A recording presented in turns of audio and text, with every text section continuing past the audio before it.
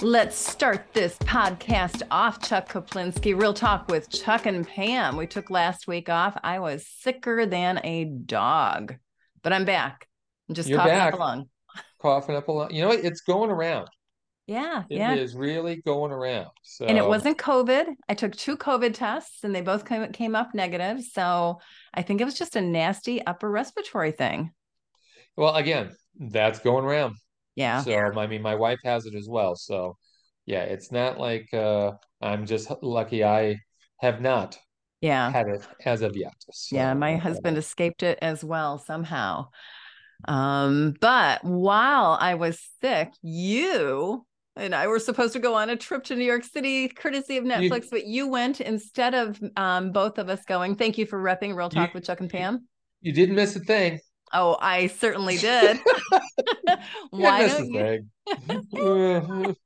Just a few things. I'm just trying to make you feel good. Don't just let our listeners know some of the highlights of what went on and why you were there. Um, their big awards film, I think. Well, they've got quite a few things in the pipe for award season here. But one of their bigger ones is Bradley Cooper's film Maestro, which is a biopic of Leonard Bernstein. And I found out Bernstein, Not Bernstein, seen. not Bernstein, Right. Bernstein. Uh, and Cooper plays Bernstein. He also co-wrote the screenplay, directed the film, produced it. He's doing the whole Orson Welles thing. So that was premiering, North American premiere at the New York Film Festival. Netflix flew us out for that. But what was really cool was the morning of that, the film was at Monday night. The morning of that, they gave us a tour of Carnegie Hall. Wow. And it was so neat. I Gosh, bet it was it was. cool. I've Ah, always wanted to go there, had never been there. And they took us behind the scenes. They took us at various levels within the auditorium area. So cool. I learned so much. And now I got to go back and see a show there. I don't care what it is. I just want to go back now and just see a show and be there. Just not just the name, but also once you get in there, you understand. You start to understand what makes it so special and why it's, a pinnacle of so many people's careers to say, hey, I played Carnegie Hall. did you have any So, ghosts whispering in your ear while you were there? It's nope, supposed to be haunted, right? nope. Isn't any place supposed to be haunted? Oh, come on. I Come on, mean, Chuck, play along. one person's ghost is another person's draft. I've always said that. Okay. Um, but so we went there, saw the movie, talked to some great people involved with the movie, the co-writer, uh, production designer. Really interesting guy I talked to was he was the conductor consultant, and he taught Bradley Cooper how to conduct. And I did not say, how do you use the little stick? I Yay. turned because you warned me against that. I did. And so I did say baton. I said Yay for baton. you. Yeah. So those interviews will be coming. My reviews already posted on Rotten Tomatoes. And obviously, when it comes close to the release date, we'll publish shows as well in the other publications I am. And we'll review it on CBS 58 as well. But so again, Netflix, I don't know what we did to deserve this, but they always take such good care of us. So thank you, Netflix. Awesome. Very, very cool. I'm hoping that they do another trip and I hope that I am healthy and able to go to the next one. Um, we've It's had a not the same without you, so you better, yeah, well, I've be I've healthy. gone to these things without you, and I I quite know you agree. have. Real talk with Chuck and Pam has to be Chuck and Pam to make it feel right. That's right. I agree. What Totally. did you see this week that's a biggie or that you want to warn people against not Oh, seeing? Jesus Christ. Jesus Christ. Do tell. It's funny. While I was in New York, I walked over to Times Square with a friend, a young friend of mine, daughter of a friend of mine. She had never seen The Exorcist, the original, and Okay. they were running it again for the 50th anniversary, and also I'm sure to prime the pump for this shitty sequel that came out. Oh, how do you feel And about it? oh God, you know what? And I don't know how many times I've seen this movie, but it never fails to have an impact on me. So transgressive in the way it did things, so forceful in what it talks about. You know, people talk about it as a horror film, and it is a horror film, but it's also a film about faith. I think it's a religious film more than it's a horror film because it's all about faith. It's all about how important and you know, when things are going well for you, it's easy to believe in God or whatever you believe in. When things are going bad, though, that's when the true test is, and that's what this film's all about. And it was neat to see it again the other night with a crowd because I could tell in the audience there were people who hadn't seen it from the reactions and things like that. Fun. And that reinstill and that gets the enthusiasm up in me as well. And I had a good conversation with Megan afterwards, the young lady I went with. And I don't know if I don't know if it's a good thing that I saw it before seeing Exorcist Believer or not, but Exorcist Believer is I'm just going to use a term I don't know if I've used it before, a checklist movie. Okay, there's a checklist of things they've got to include, and they just check them off, check them off, check them off, and all these things are done with little enthusiasm. It's as though we've got to do this. We've got to have a scene in which the girls are puking. We've got to have a scene in which everyone's doubting. They just hit the checklist, but it's all done in just a rote manner. This is just a lazy film, and there's no reason for it. I mean, there are certain films that you never want to never remake. There are certain films that you should never have a sequel to, and The Exorcist is one of them because you're never, ever, ever going to recreate the impact that that film had, the Right. way it changed the horror genre. You're never going to do that. So why bother? I mean, obviously it's for the money, but yeah, just a colossal waste of time. David Wow. Gordon Green, the guy who directed the last three shitty Halloween sequels, he's in Oh, charge of these three films because there's supposed to be three of them. I'm hoping this thing bombs so that maybe they won't do the other two. right. I will say this one was not as graphic as the Halloween films. Thank God. Okay. But it's just why? That's the only thing I asked at the end. Just why? So yes, skip that, please. I'm going to be looking at the box office big time on this one because, like I say, I'm hoping it just caves in. All right. Well, skip that one. I And took one for the team. you did. I texted you and said, should I go? And you said no. And Oh, so I trust you like everybody else should on exactly most right. Oh, I movies. like that. Yeah. Aha, on most movies. Okay. Here's There was one that you saw that you really, really liked, and I'm hoping it spreads out in theaters. I do too. This is one that you're going to have to look for. It's not playing everywhere, but if you can find it, check it out. It's called She Came to Me. And I believe Rebecca Miller is the writer and director of this film. She's not I guess, a household name, if you will. But you know who she is. Tell me.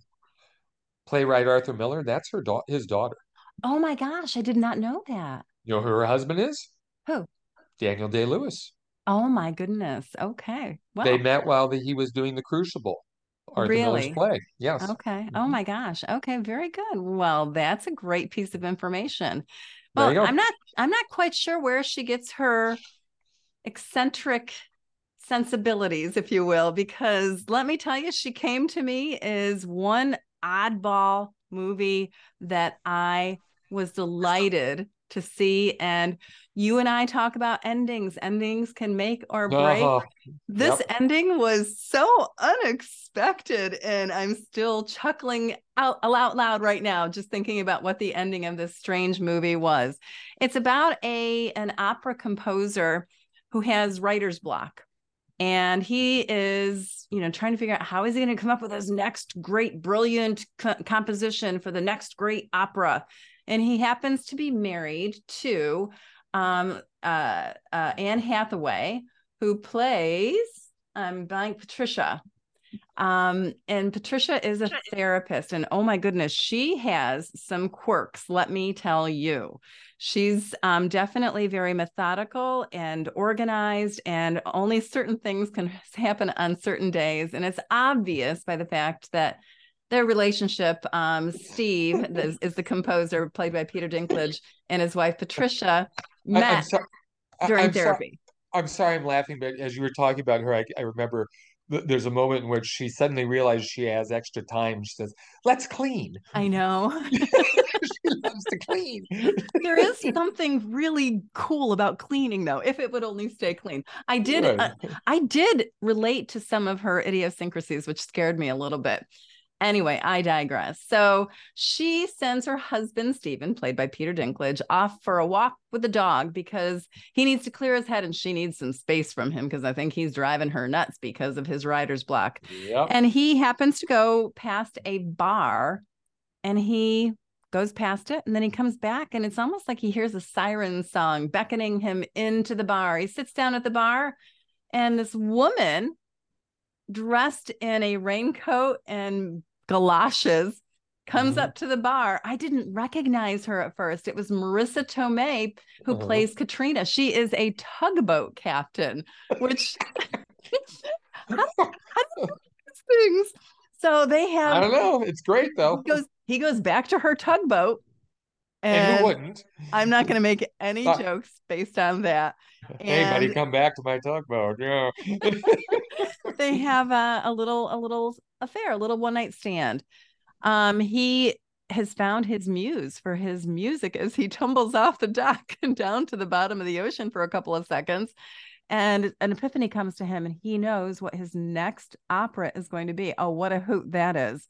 And he thinks the world is going well again. He's a hit again until he realizes Katrina has fallen in love with him. Well, there are so many side stories, but not too many.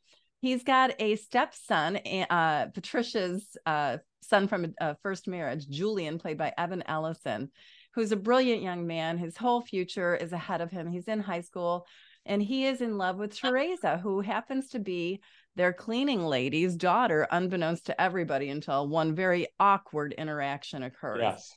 Um, her mom and dad are a unique couple.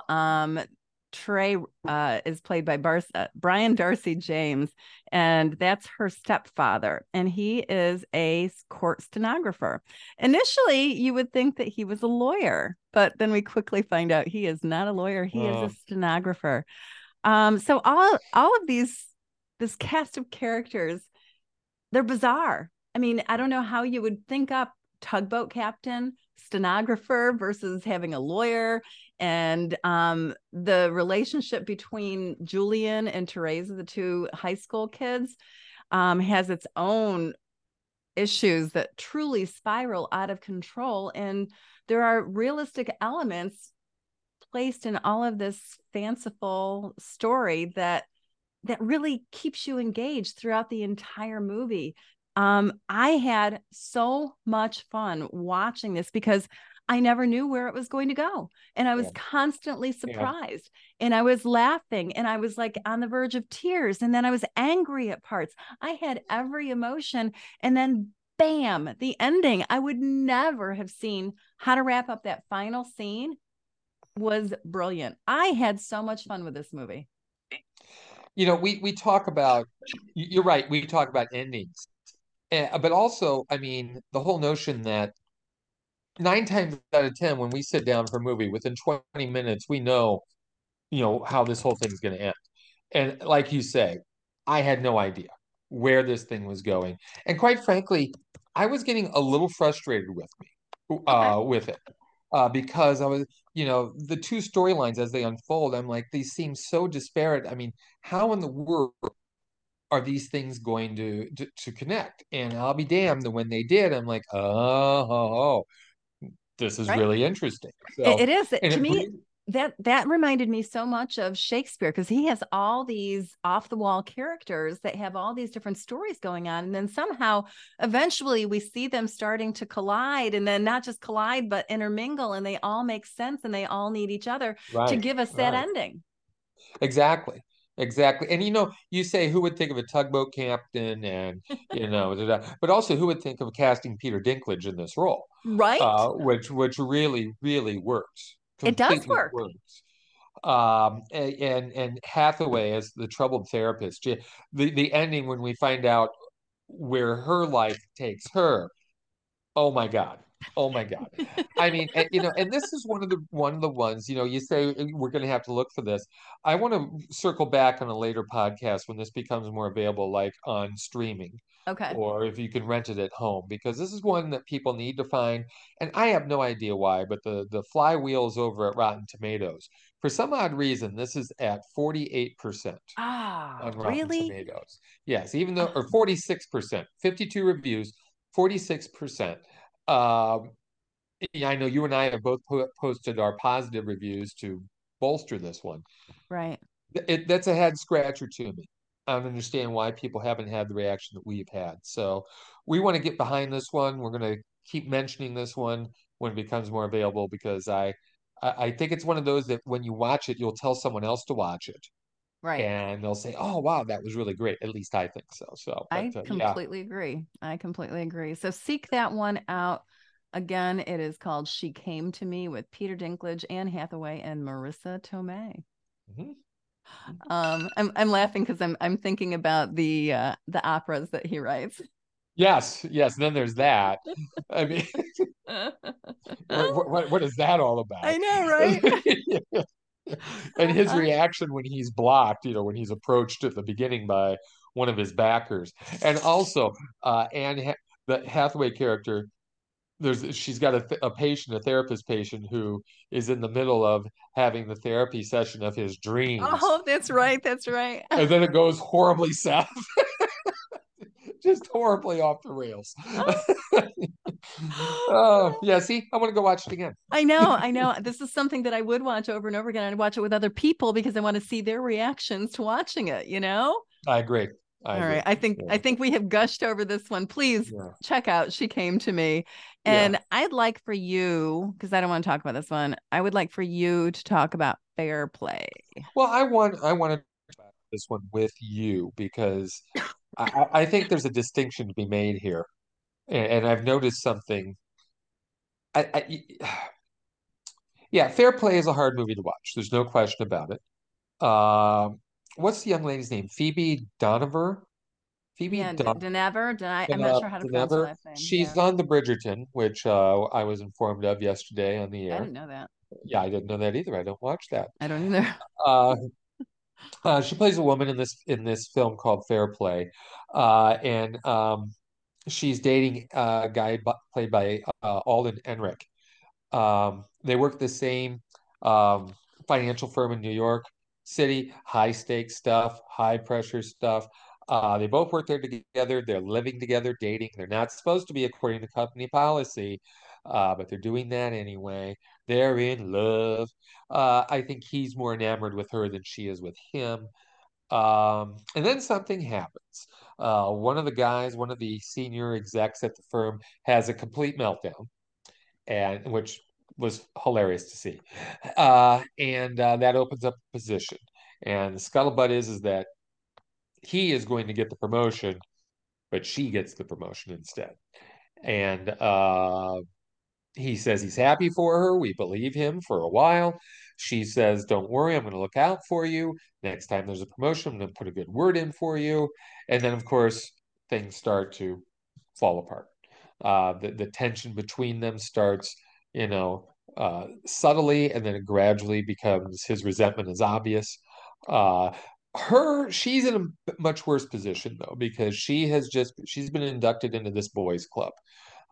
She's got to, you know, not only do well, but also prove that, you know, she can do better than them, has to get over their preconceptions of, well, she's a woman. And then, of course, there's the whole conception that everyone's saying she slept her way to the top.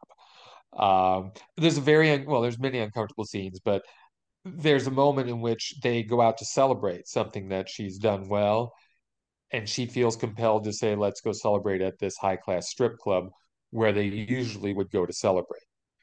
You know, she has to compromise herself in order to fit in, and this thing just takes a wicked turn in the third act. Like I say, it's uncomfortable. It deals with a lot of uncomfortable things. You know, sexual politics, workplace politics, all that stuff, and how it just erodes the relationship. It's a movie I admire. It wasn't It didn't leave me feeling all that well at the end, but it is very well done. And I was engaged from beginning to end. And so that's why I'm recommending it. I mean, it's dealing with some important issues.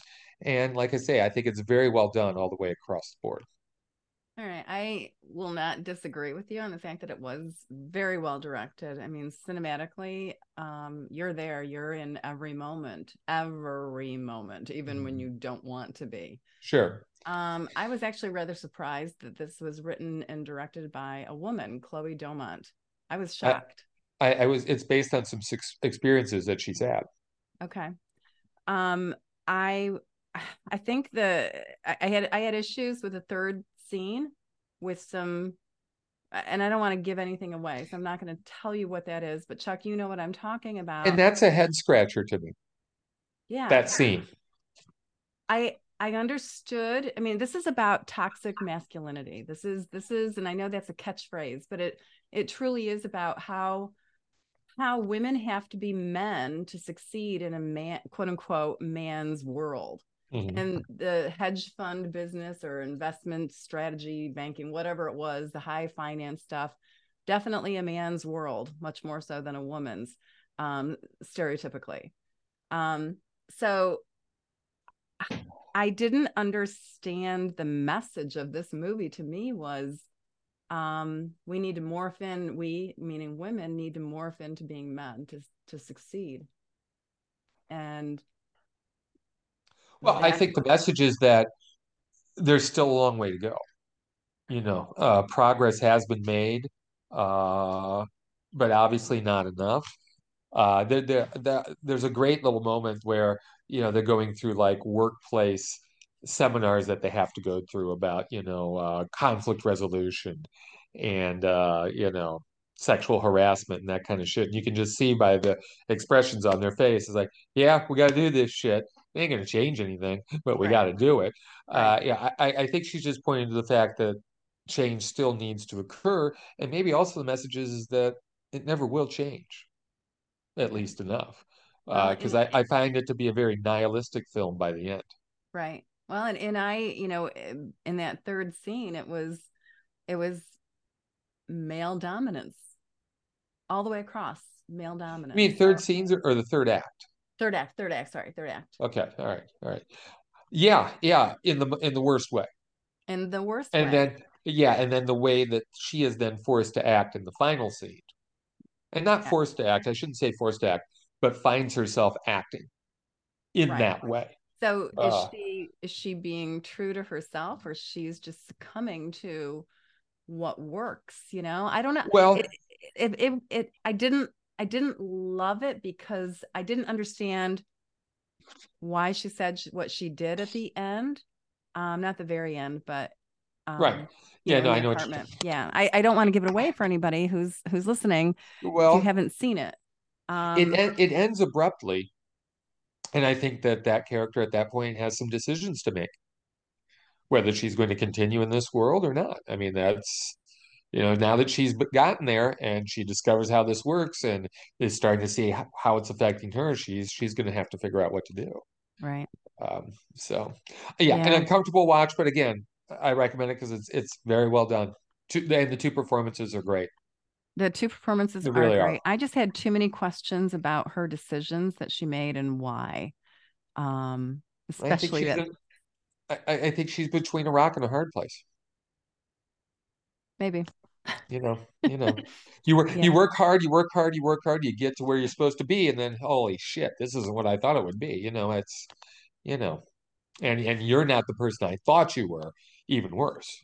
right. Well, So and then just, the stereotypical Eddie Marzen, is that his name? Marzin, yeah, Yeah, I like him and he plays a real prick. yep, he's Um good at those roles. yeah, he is. He is. I bet he's a real sweetheart in person. I've never met him before. I would hope Um so. I hope so too. But he he's old school male, Yes, and he expects so much, and I don't know, it's just everything about it was just but uncomfortable, that there but was but there was not the redeeming story for me to say, yes, there's a great narrative arc here and I stand behind it, so that I just couldn't get behind the film. but look at what we're doing though. We're talking about it. Exactly. Yeah, Exactly. How many movies do we just brush aside after 5 minutes? true. So in talking about it, I think that she's accomplished something. And I know this sparked a lot of conversation when it premiered at Sundance earlier this year. Right. So I'm anxious to see what happens because it started yesterday on Netflix. I'm hoping it prompts something. Yeah. And if you're listening to this, we would love it if you do watch this movie on Netflix. Shoot us an email or post something on our Facebook page or our website and let us know what you think, especially that Yeah. third act. Last 15, 20 minutes. Yeah. Yeah. Yeah. Because I remember texting you, like, did she? And I said, wait till the end. All right. I know we're running out of time here. Is there anything else that you want to mention that is out to see? We no, but we've got the Chicago International Film Festival is coming up. And you and I have had a love-hate relationship, I would say about this. But this year the lineup is really, really strong. It really is. Uh, have quite a few films that have awards buzz, coming to the festival. One of them is Saltburn, the next film from Fennell. She was the Oscar winner screenwriter for Promising Young Woman. She also directed that film, so that's coming. One I'm really looking forward to, The Bike Riders, with Austin Butler and Joni Comer and Yep. Tom Hardy. Biker gang, true story in the 60s and 70s. Michael Shannon, one of our favorite actors, Yes. he's got his directorial debut in a film called Eric LaRue. Get a load of the description. Film follows the shell-shocked Janice, played by Judy Greer, as she attempts to navigate the aftermath of a shooting spree caused by her son. Yeah. Yeah. David Fincher's new movie, The Killer, is going to be there. Um, Rustin with Coleman Domingo. There's a lot of buzz about this one. Netflix film. Right. And they just announced a movie called American Fiction, which is getting a lot of buzz. Jeffrey Wright's in that. And if he's in it, I'm there. Always He's like him. amazing, isn't he? Yeah, and he's diverse. You never know what he's going to do. He'll do a pulp fiction thing. He'll do a comic book thing. Then he'll do something serious, and he's good in everything. So, Chicago International Film Festival. If you got some time over the next couple weeks, definitely check it out. Go to their website. There's always something interesting to find, especially this year. There's a lot of good stuff. There. I'd like to mention two other things. Poor Things, Oh who yes, that's directed by Yorgos Lanthimos, yes, and that with Emma looks Stone. with Emma Stone. It looks like a Frankenstein type of Looks movie, like a Bride of Frankenstein thing. That's what I keep hearing it referred to as. and it looks funny and quirky and dark.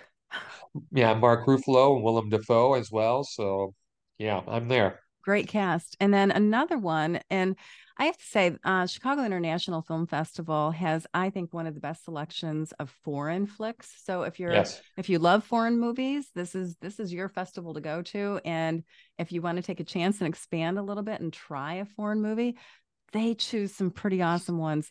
There is one called The Promised Land, and that is starring one of my favorite actors, Mads Mikkelsen. Um, he clashes with a local landowner in Denmark, and what happens with that, I don't know. But I love him as an actor, and he brings anything and everything to life. It's a biopic, so it should be an interesting thriller to see. All right. And hopefully we'll get to some of this stuff and be able to report on it as well. That sounds great. Real Talk with Chuck and Pam. You can take a look at our other reviews from this week as well. Totally Killer and Miranda's Victim on our website, realtalkwithchuckandpam.com. And be sure to check out the Chicago International Film Festival beginning October 11th through the 22nd. And we'll hopefully be doing some interviews and things in the second week of that festival. Yep. All right. Good to All touch right. base with you, Pam Pal. Same here, Chuck. I will see you soon.